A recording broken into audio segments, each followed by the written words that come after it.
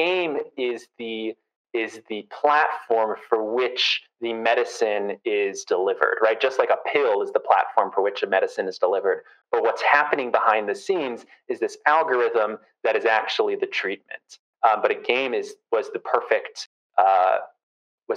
platform to put that algorithm inside.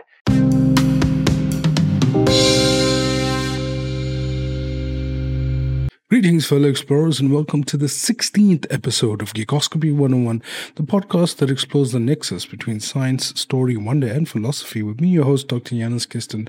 And today we're exploring the depths of digital health and medical technology with a actual medical doctor this time. We had a nice chat with me and Dr. Fredman, looking into the ways that games can be medicine, which is quite interesting. A disclaimer, some of the audio is not the best in this episode. Unfortunately, I had my noise cancellation floor thing set in the wrong way, so I was busy trailing off when I was speaking. So I try to patch it up as best I can, but without further ado, let's have a chat with the digital doc of gaming himself, Dr. Amiad Friedman. Hey, welcome to the show, Dr. How are you doing? I'm doing well. I am so excited to be here and to talk games for a little bit. That's really just the most fun thing to do. So thanks for having me on. It's always fun talking about games. One of the inspirations for my whole content creation journey was that I wanted to have these conversations with people that I couldn't have in IRL. Oh, absolutely. Yeah. I mean, I have some IRL friends that I play games with, but yeah, just kind of like you, no one to really dive into the nitty gritty or to talk about the positive effects of video games. So jumping into some of these online communities and starting podcasting myself, it's been such a joy to get to have these conversations again. Indeed. Been really fun. Also, one of those things that help with the whole, social distancing thing and isolation. Absolutely. Games have, we're lucky that they're around in this time, in this day and age. Indeed. So I think most of the guests of the channel have been science doctors or psychologists, but I don't think I've ever had a medical doctor. So yeah. Why don't you let our audience know a little bit about yourself and what you do? Absolutely. Well, I'm happy to represent the MDs. I hope I can do a good job.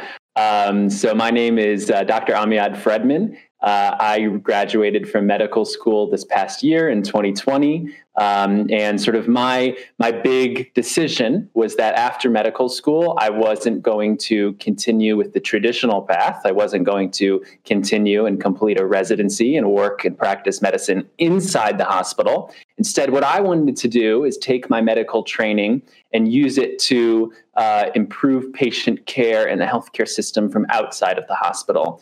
So that involved me following my heart and my passion for digital health and games for health, and working in those industries. Really, when you think of any app that you use on your phone that has to do with fitness or health or mental health, that's the type of companies that I work with. And of course, game companies as well, a couple of them, and hope to have a couple more of those in the future. So using my MD a little bit differently, but in 2021, healthcare, I think, is a lot bigger than just inside the hospital. Are you involved in any kind of research or just the applied stuff? Yeah, so traditional research, not in the traditional sense. My day-to-day has me, diving into different studies. What do I do? How do I help different healthcare startups and companies? It's really helpful for the people in that industry to be able to talk to someone who is able to sort of speak both languages. I'm able to look on the medical side of things and research the state of medicine in certain areas of interest but then be able to convert that to more layman's terms, to more business terms, to be able to say, hey, this is what's out there. This is what this means. This is what this does. And this is how it applies to you. And this is how we can make a fantastic product or game around it. Do you find that there's any misjunct or a disjunct? I love it. Let's coin it right now. Between traditional doctors and what they are practicing versus the latest research and what could be done better. Do you find that there's any differences that we could remedy?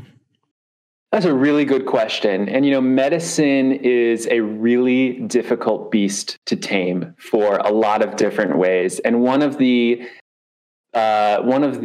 parts of medicine that I struggled with in medical school was that sort of what you've picked up on, was that commitment, that following of that tradition, the way medicine has been practiced for many years. And that's a really good thing for a lot of ways. We've learned a lot over the years, but that's also can be a bad thing too, because like you said, things are changing.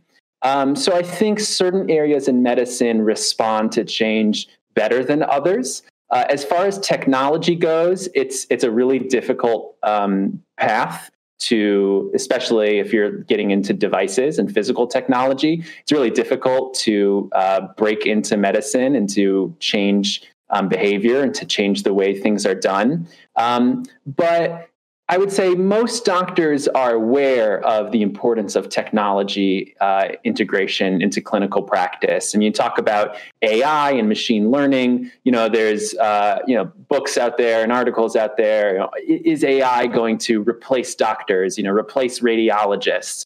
The answer is no. It's not going to replace doctors, but doctors who use AI are going to replace doctors who don't use AI.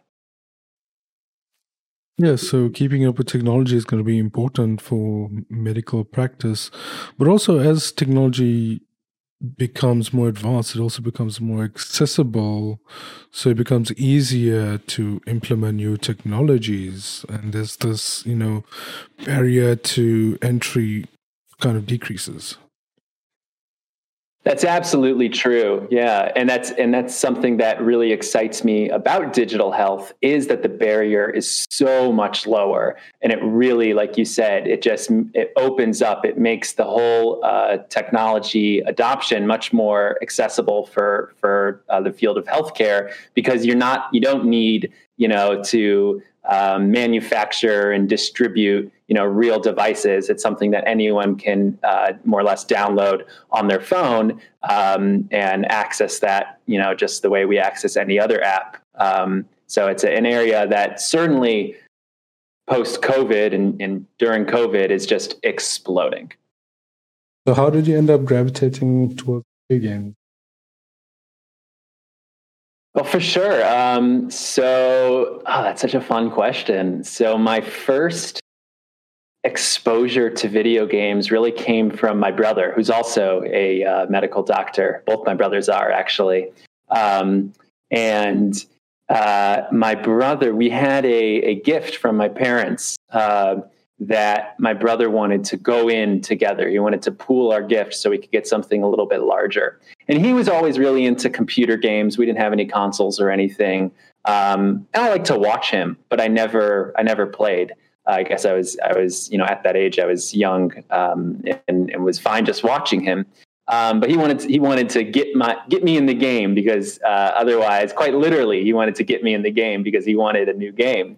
Mm-hmm. So I remember a new Game Informer issue came out with the cover was for Jedi Outcast 2, right? Jedi Outcast, Jedi Knight 2.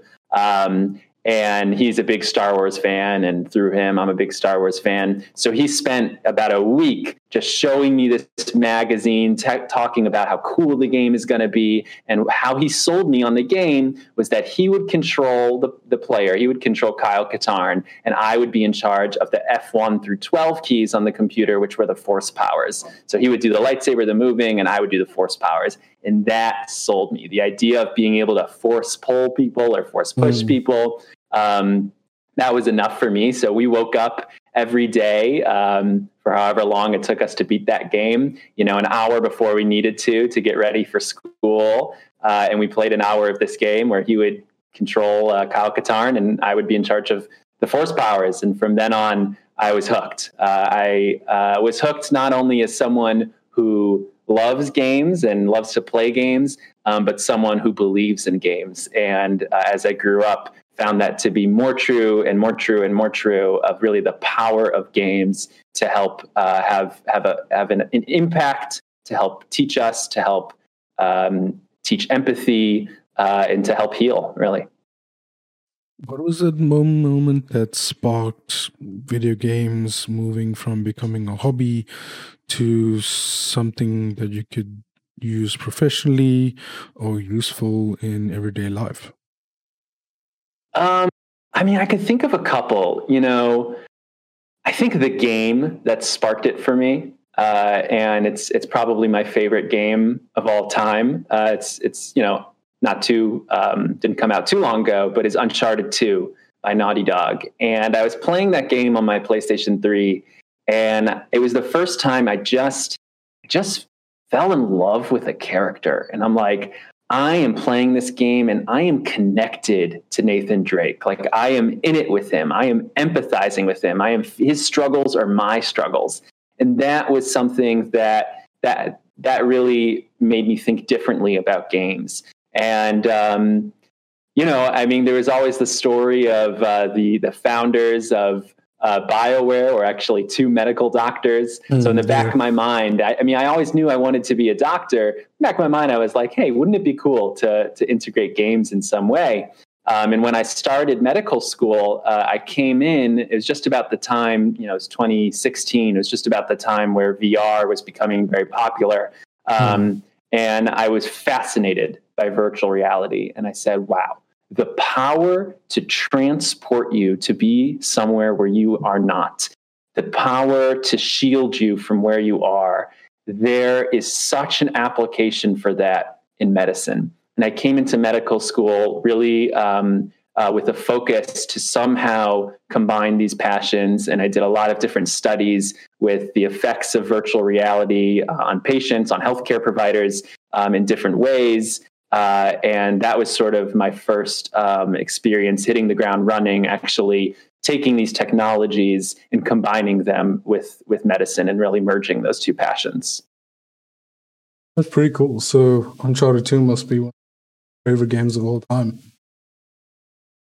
Yes, it has withstood the test of time. There are some incredible games, but my memories of those games, and again, what it did for me and the connection that I felt with those characters, it always keeps it at number one. Yeah, the PS3 generation, a lot of the sequels were really good. Because all the firsts were really getting into, the whole HD shift. That's 100% right. And it's probably something that I would imagine is common with a new console release. It takes a little bit of time to, for developers to get their feet under them, to, start, learning not only what these consoles can do, but to focus fully on making games just for the new consoles and not for the past gen. So there's probably a couple things that have to do with it. But yeah, you're right. It was a generation of sequels. It was a really good time to be a gamer. Yeah, it kind of reminds me of sort of where we're at now, where we're just getting this steady influx. You think of the past, 3 years, you just got in such incredible games. You got your God of Wars, your Spider-Mans, Horizons. I'm a PlayStation guy, so that's where my mind goes. Me as well. There you go. Uncharted, finishing off the Uncharted legacy with Uncharted 4. It was an exciting time to be a gamer, and it continues to be an exciting time to be a gamer. Did you manage to get a PS5? Thankfully, yes. Thankfully, I was lucky enough to be invited, I guess, from Sony. I got the email that allowed me to wait in queue for their website. And I guess I got there early enough to get in. So I got my PlayStation 5 right here, right next to me. It's my baby. And we're having a good time together. How about you? Did you get one? No, I didn't manage to get one. But I can't really afford it. It's it's Sure. far more expensive. Like it's not it's not at the dollar exchange rate.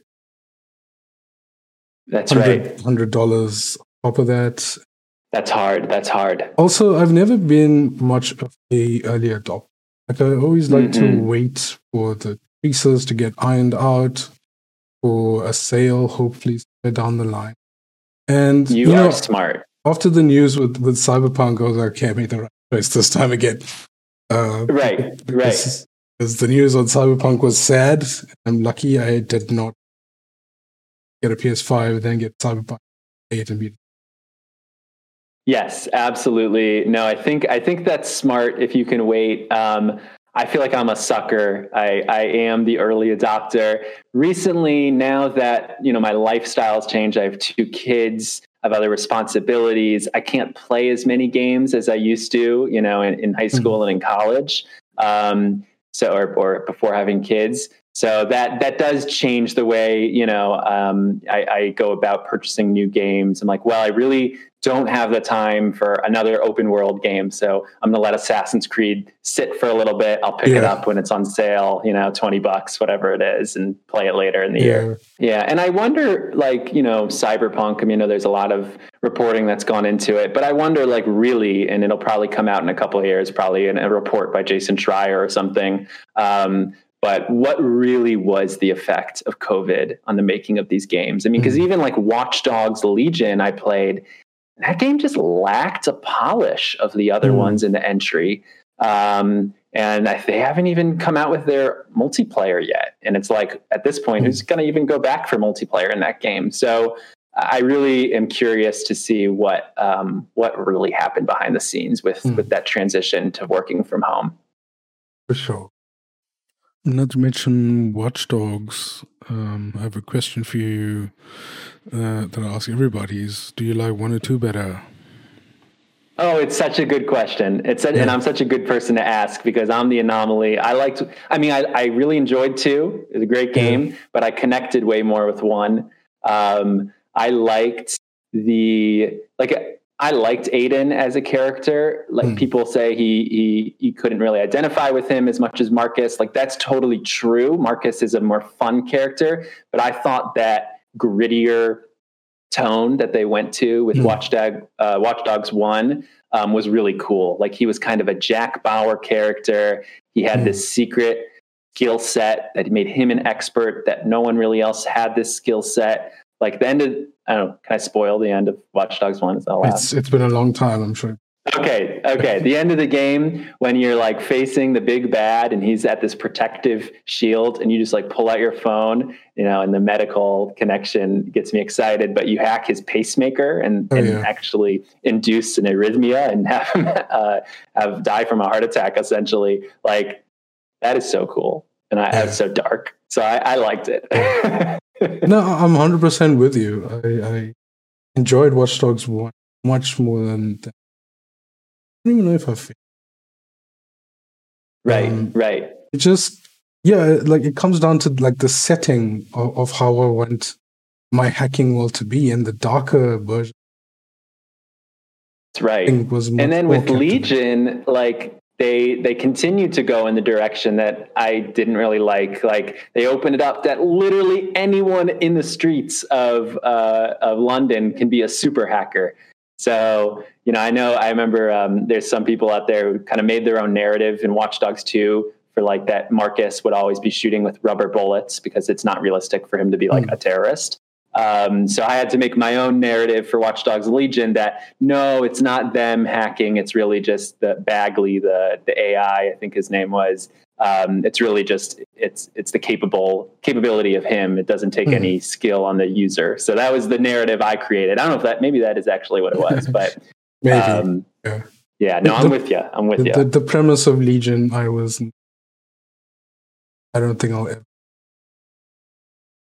Even if I got it for free, I don't have the time to spend. Legion was one of those games. It kind of is in the same boat for me as Days Gone, which is a game that I'm playing, and there's just enough interest there to push me to continue to play, even though I'm just not I'm not enjoying it so much, but I want to see what happens with the story enough. And I think that's probably my favorite thing in games is story. So it pushed me enough. Days Gone, that game was like, I don't know, like 60 hours. So that was a real push. I regret it, but I did it. 60 hours. I don't know if I would have made it. Oh my God. I literally don't know what I was thinking. Yeah. I played a bit of it on friend's console, and I didn't really like the game. Yeah. It seems to be missing something. The story was interesting enough. The world was interesting enough, but it's that disconnect between story and gameplay. The gameplay just wasn't there, in my opinion. It lacked. That's right. So now going back to medicine and therapy, how do you think, or what are the best ways that video games can be used in medical practice in any way? So there's so many ways to answer that question because it's there's so many exciting uses for games in medicine.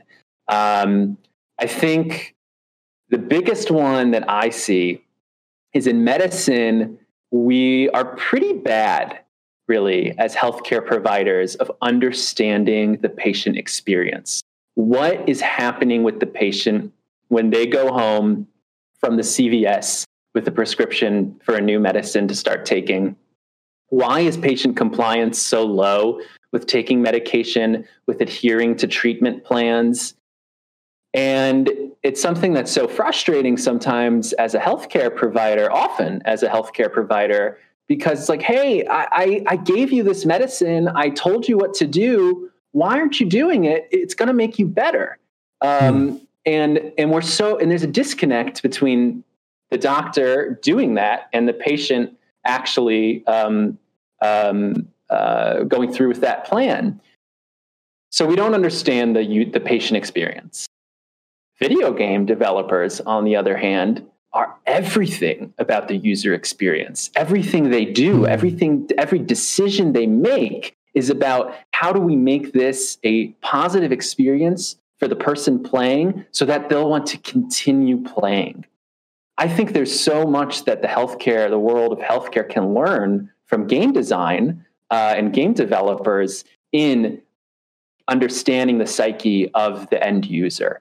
And I think a big way to do that often is to actually apply game mechanics. I work with a wonderful company called Level X that makes educational video games for doctors. And they are an incredible team full of medical experts, but also veterans in the games industry. I mean, sometimes I'm like fanboying out when I'm on conference calls because of who I get to be on the calls with. And they are making games. They are making really good games. But as a byproduct, they're also fantastic educational platforms to teach doctors about new therapies or procedures and how to do them and how to understand them. So I think it's the same thing as you can make and there's certain companies that are doing this. I mean, you open up the whole field, which is a completely new field, which is kind of rare for that to happen, like something completely new. But digital therapeutics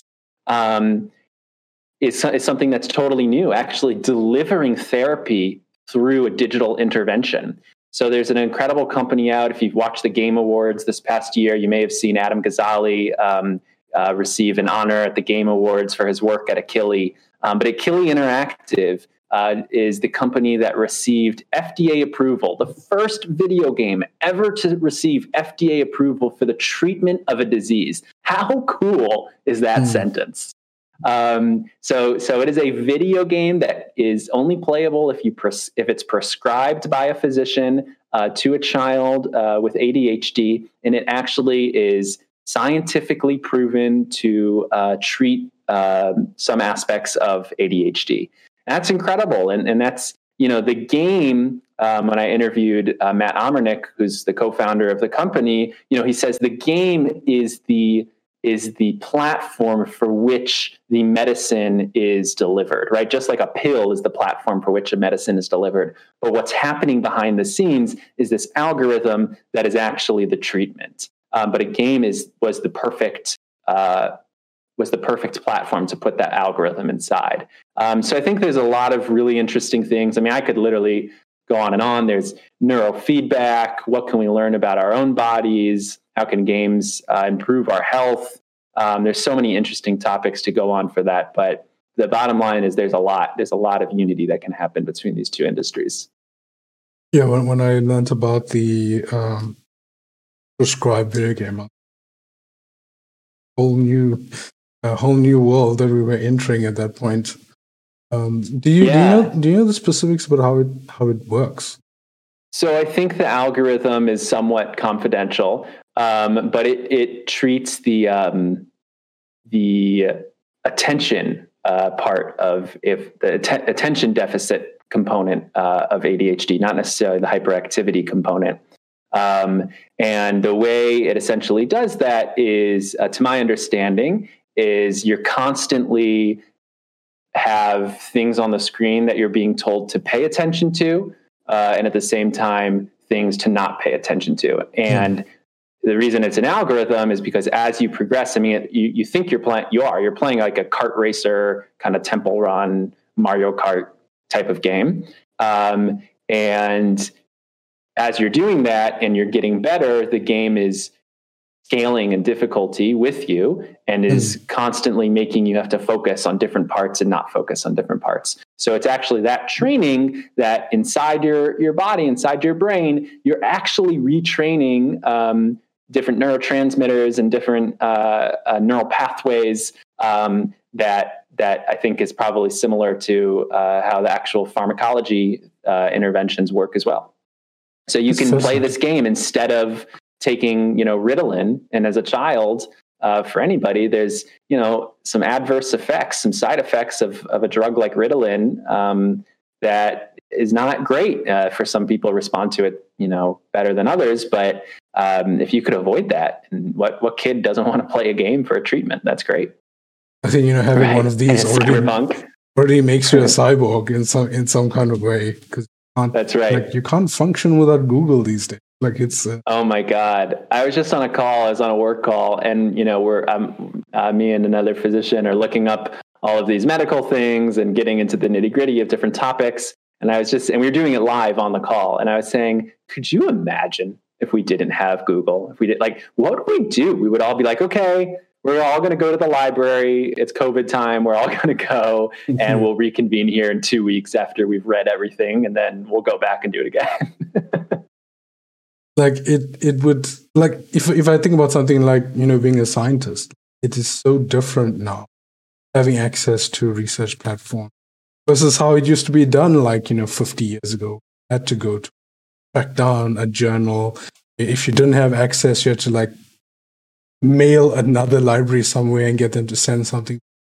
Well, it's interesting because it also, taking it back to medicine, it also changes the way medicine is practiced. In the past, a doctor really had to learn and memorize almost everything. And if they don't have it memorized, they need to have quick ways of looking up information. They need to have their textbooks on hand. They need to have their flashcards on hand. And if there was something that changed, they needed to, and they still do, but they need to keep up with the latest articles every month sent to their house or sent to their institution and keep up to date with that. Now it's so different because, you still, hope to have these things down, but you don't necessarily need to have all these things memorized. And I would argue that it's probably not a good use of your time to memorize a lot of this medical information, because you can just look it up on your phone. And as a doctor, what makes you special, I think, is your ability, because this is how you've been trained, your ability to quickly, critically think and come up with plans and synthesize information. It's a whole other topic we probably won't get into here, but it certainly brings up some of my frustrations with the medical education system that hasn't quite moved away from that traditional concept of, hey, you need to memorize everything. And that's kind of how doctors and future doctors are tested still, in a traditional sense. Yeah. That's not necessarily the way they should be. Yeah, it's a similar kind of train of thought when I, discussed it with teachers, how science is kind of portrayed in school as just, having a bunch of facts shot at you and you need to remember them. And actual scientists usually don't get into science like through school. It's something that outside of school that inspired them. Right, that's right. The knowledge that you get taught, not necessarily what intrigues you. Wonder That's right. Of the problem solving, figuring out something. So now that we have, Google to check the facts for us, we can focus more on the wonder of things, problem solving it, and using your brain more to connect things.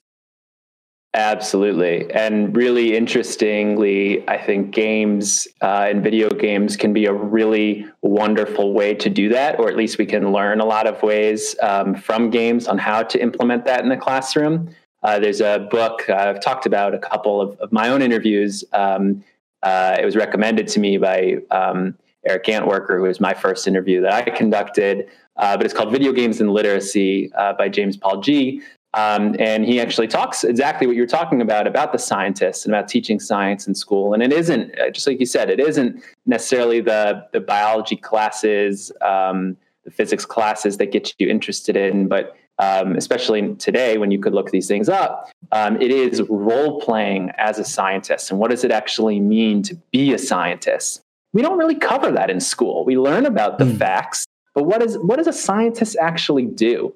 And games give us the power to walk a mile in somebody else's shoes.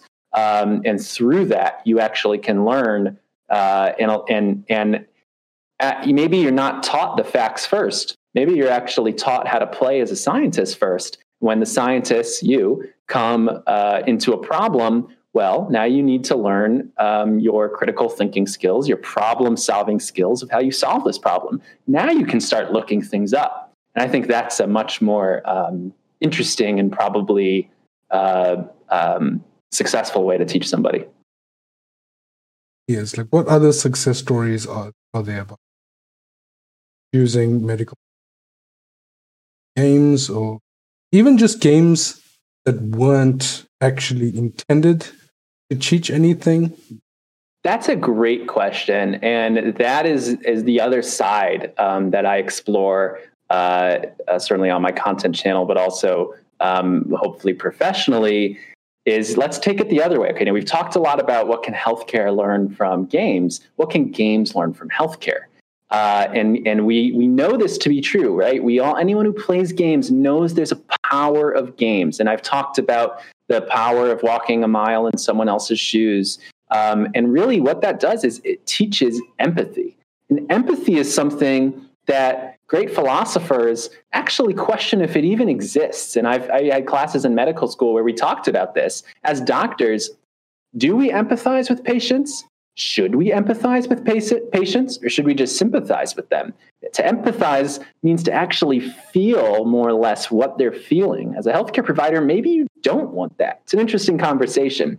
But games allow you to get, if it's possible, to truly empathize. Games probably are the closest way to get to that experience, because you really are experiencing someone else's perspective.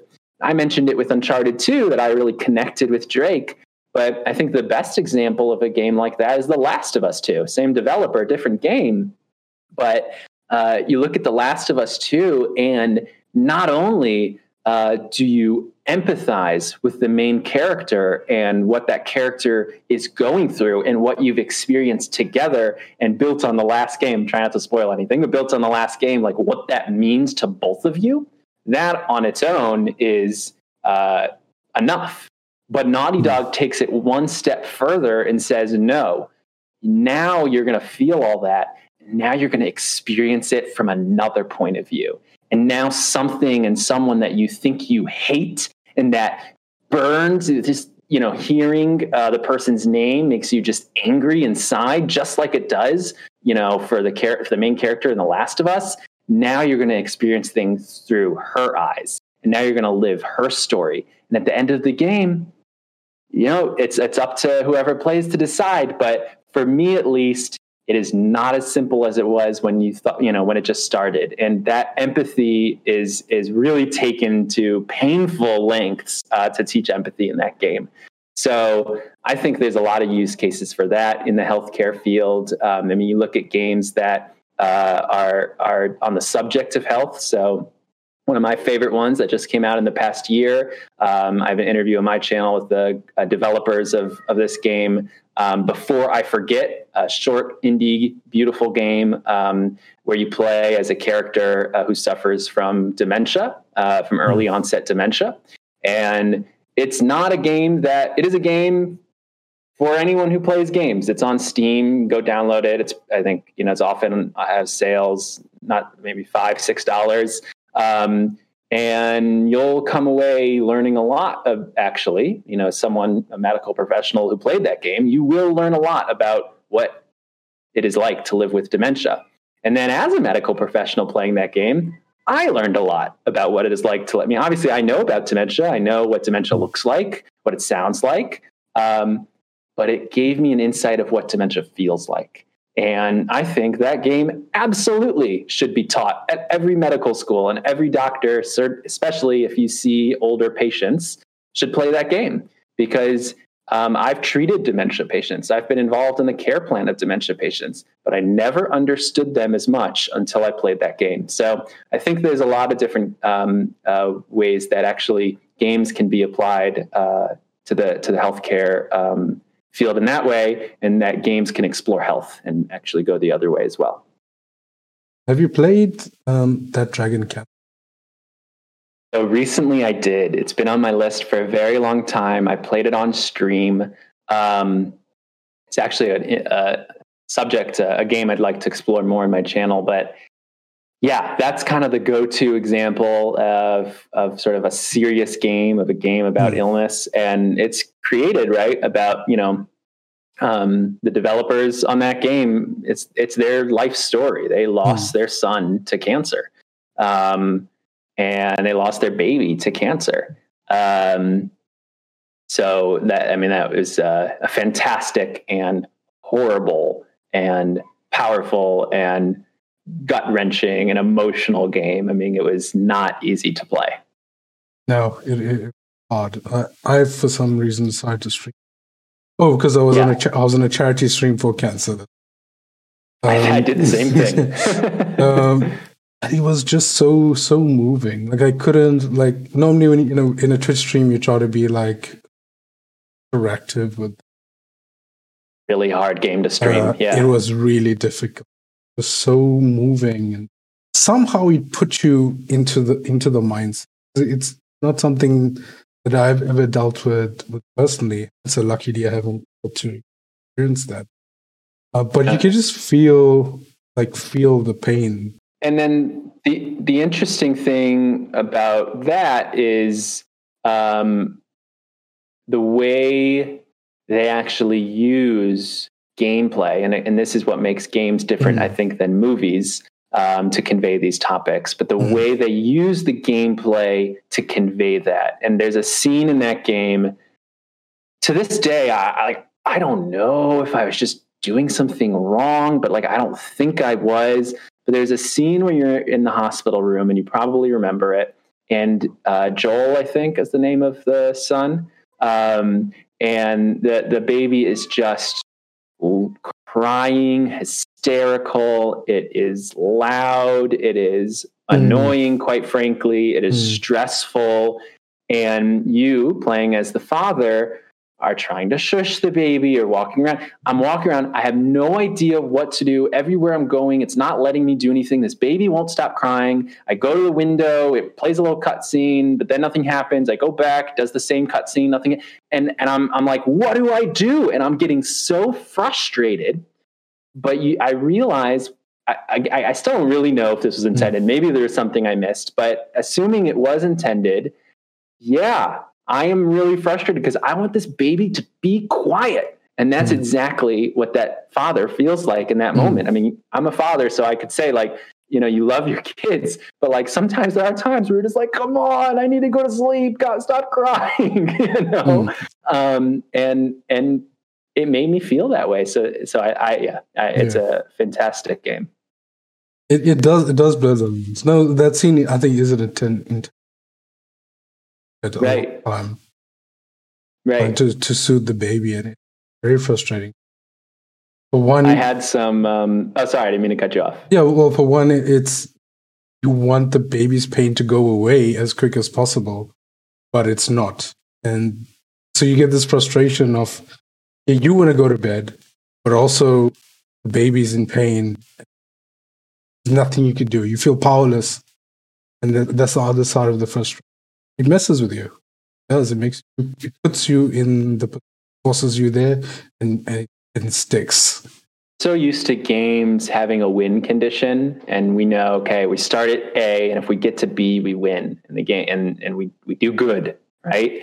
But then games like this just throw that on its head, and it's like, no, like there's no winning here. Like you're gonna play, and you're just gonna keep going.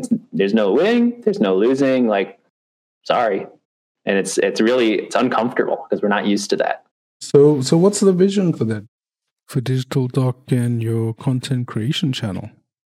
For sure. So Digital Doc Games, I came up with the name, which I still wonder if it was the right name to choose, but we're here now. But my nephew, who he's 6, now he's almost 7, but my 6-year-old nephew asked me, what kind of doctor are you?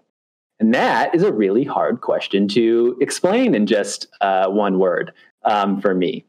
And so I said, well, I'm a digital doctor. And because that's what I do. I work in digital health. So I became Digital Doc. So that was the name that I chose, Digital Doc Games. And what we do is we explore how games help us grow, connect, and heal. So really how everything we've been talking about are the types of things that I explore in my channel. So if you like the podcast this far and you've made it this far, you'll probably like Digital Doc Games as well. For sure. I'm sure we'll have an overlap of audience. And yes, I'm so excited to get some more geek squads into some more geekoscopies into the Digital Doc, and vice versa. We'll cross pollinate a little bit, but really, it's about health and games. So I would say the mainstay of the channel are the interviews, very similar to this. I interview experts on the health side of things, on the health tech side of things, healthcare side of things, but also on the video game side of things. And, it's either healthcare professionals using games in some interesting ways, like therapy. I interviewed the founder of Achille, like I mentioned, or on the game side of things, like the Before I Forget interview, people who are using games to convey messages of health. We interviewed the clinical advisor on the making of the game Hellblade, which is another game we could go into. But it's been really fun. So we do the interviews. I play games that I believe are impactful. And then also, similar, I'm sure you could relate. It's the joy of building a community and getting to know people. And I think that's a big, important part of health also that games can help offer. So going into content creation on a different level, you were tasked with developing a video game of some sort. It might help something that you want to solve in therapy. And a good question. As such, with your permission, I may even steal that question for some of my own interviews. Go for it. Go for it. I did not patent or trademark that question, so you can go for it. It'll become the geekoscopy question of the week. I love it. So I have always had the idea of a game, and I even storyboarded some of it with my wife while I was going through med school. But there's all these TV shows out there about doctors. There's ER, there's Grey's Anatomy, there's nurses now, there's Chicago, whatever. And it's a very popular genre. And that genre, for whatever reason, hasn't crossed over into games. And I can't figure out why, because clearly people are interested in the lives of doctors.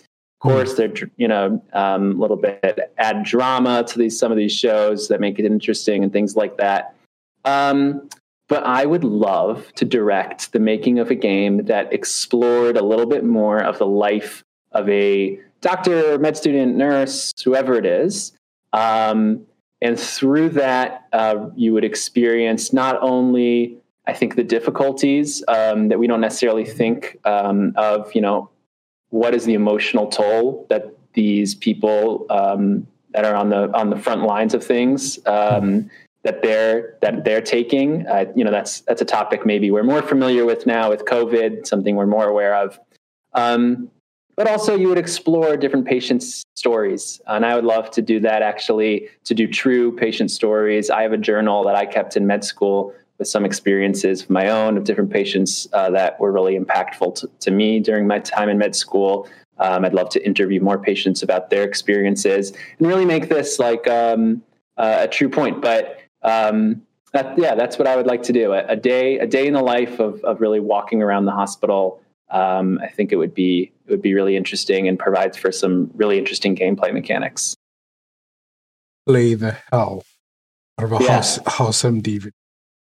There we go. There we go. Yeah, I mean that'd be pretty cool. And then who knows? Maybe it is as a byproduct. Maybe there is some learning that comes for it. I mean, another interview that I did was with Dr. Justin Barad, who's the founder of OSSO-VR, which is a virtual reality training simulation platform for doctors, for surgeons.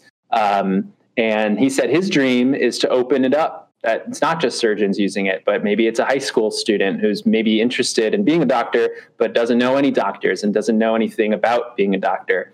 So similarly, if this was a game that could be mainstream, and as a byproduct, you're like, oh, you know what, I actually would really like this profession, or I find these subjects really interesting, then that'd be really cool. Yeah. Speaking on the video game side, I've noticed recently that gaming culture, I think games have matured into a form of media that the others have. I think the mainstream culture has yet to fully catch up. The money is definitely, but it's starting to now evolve into, gaming culture now is used for marketing. Look at KFC's marketing. They made a KFC console thing, and they had a dating simulator for the Colonel. I think I just saw a commercial. I don't know what it was for, but it was like filmed in Call of Duty. Like that's how they filmed the commercials. So totally. That's weird. So how do you think, what do you think about, that sort of thing and things like in-game gambling, that sort of thing affecting how use games in the future? Will they tracked on the positive sides? Interesting question.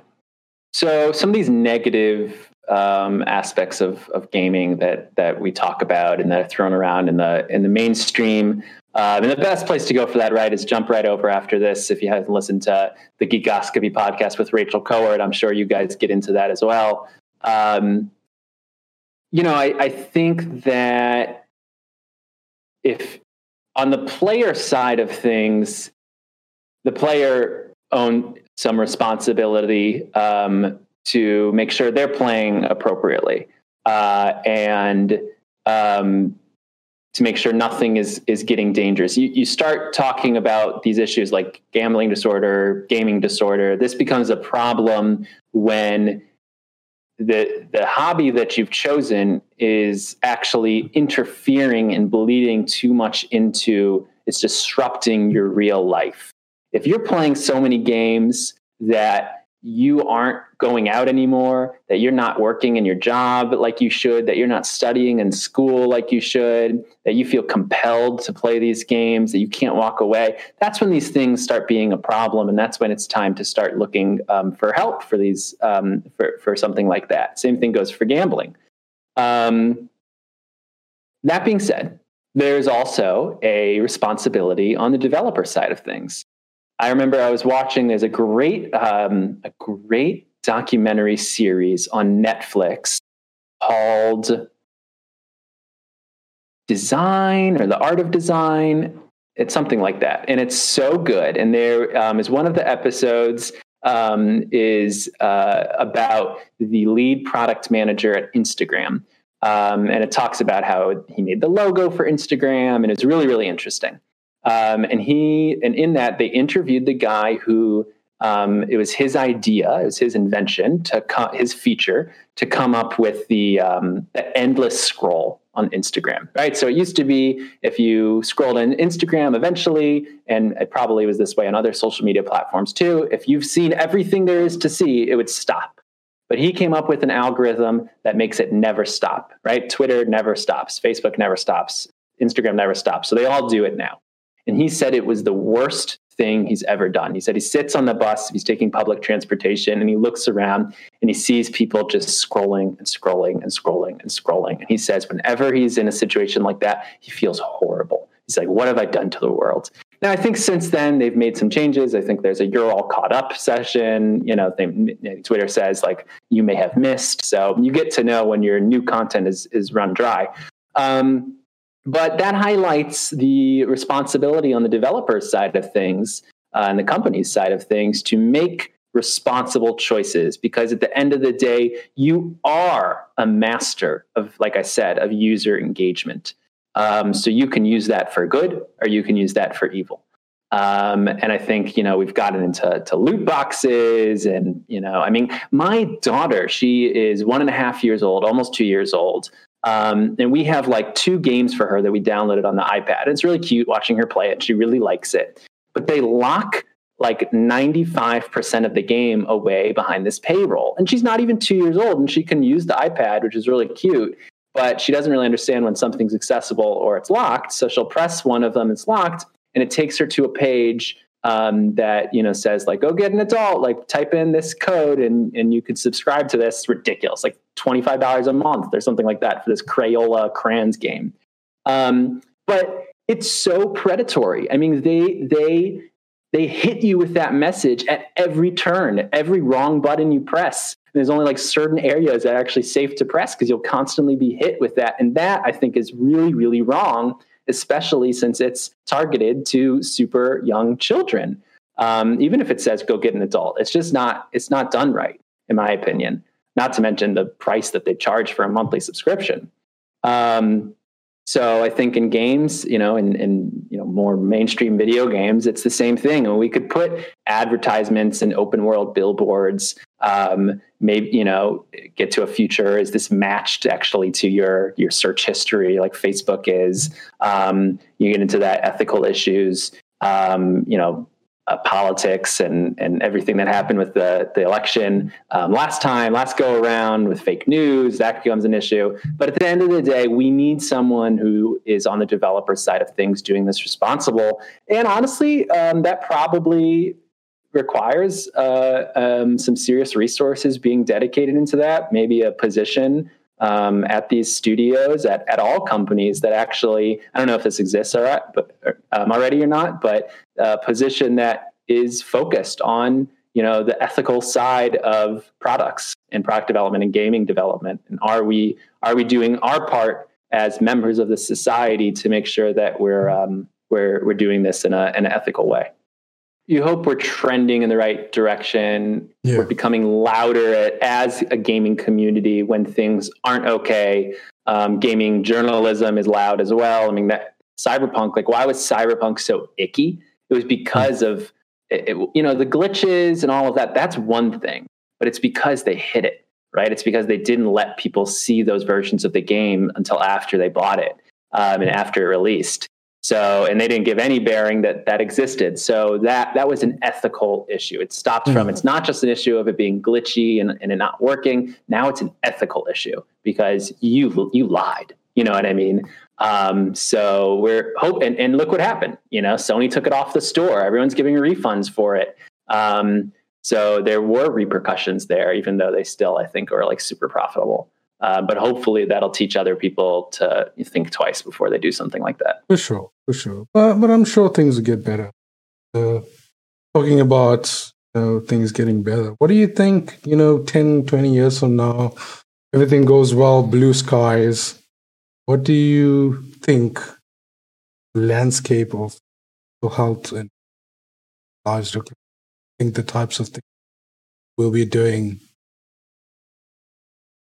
Great question. Well, I think for one, you're going to see more people taking paths similar to me. Right now, there's not too many of us, but I think it's going to become more popular as you see the Googles, the Amazons, the Microsofts of the world moving into health tech. These companies, large and small, are going to need medical-minded people on their development teams, on their strategy teams. And I hope to see that medical education caters to this as well. And actually facilitates, Stanford Medical School does a really good job at this, but not many others do, but facilitates like, oh, okay, that's the area of medicine you want to go into. There's a track for that. We can cater to you for that. So that's sort of on the medical side.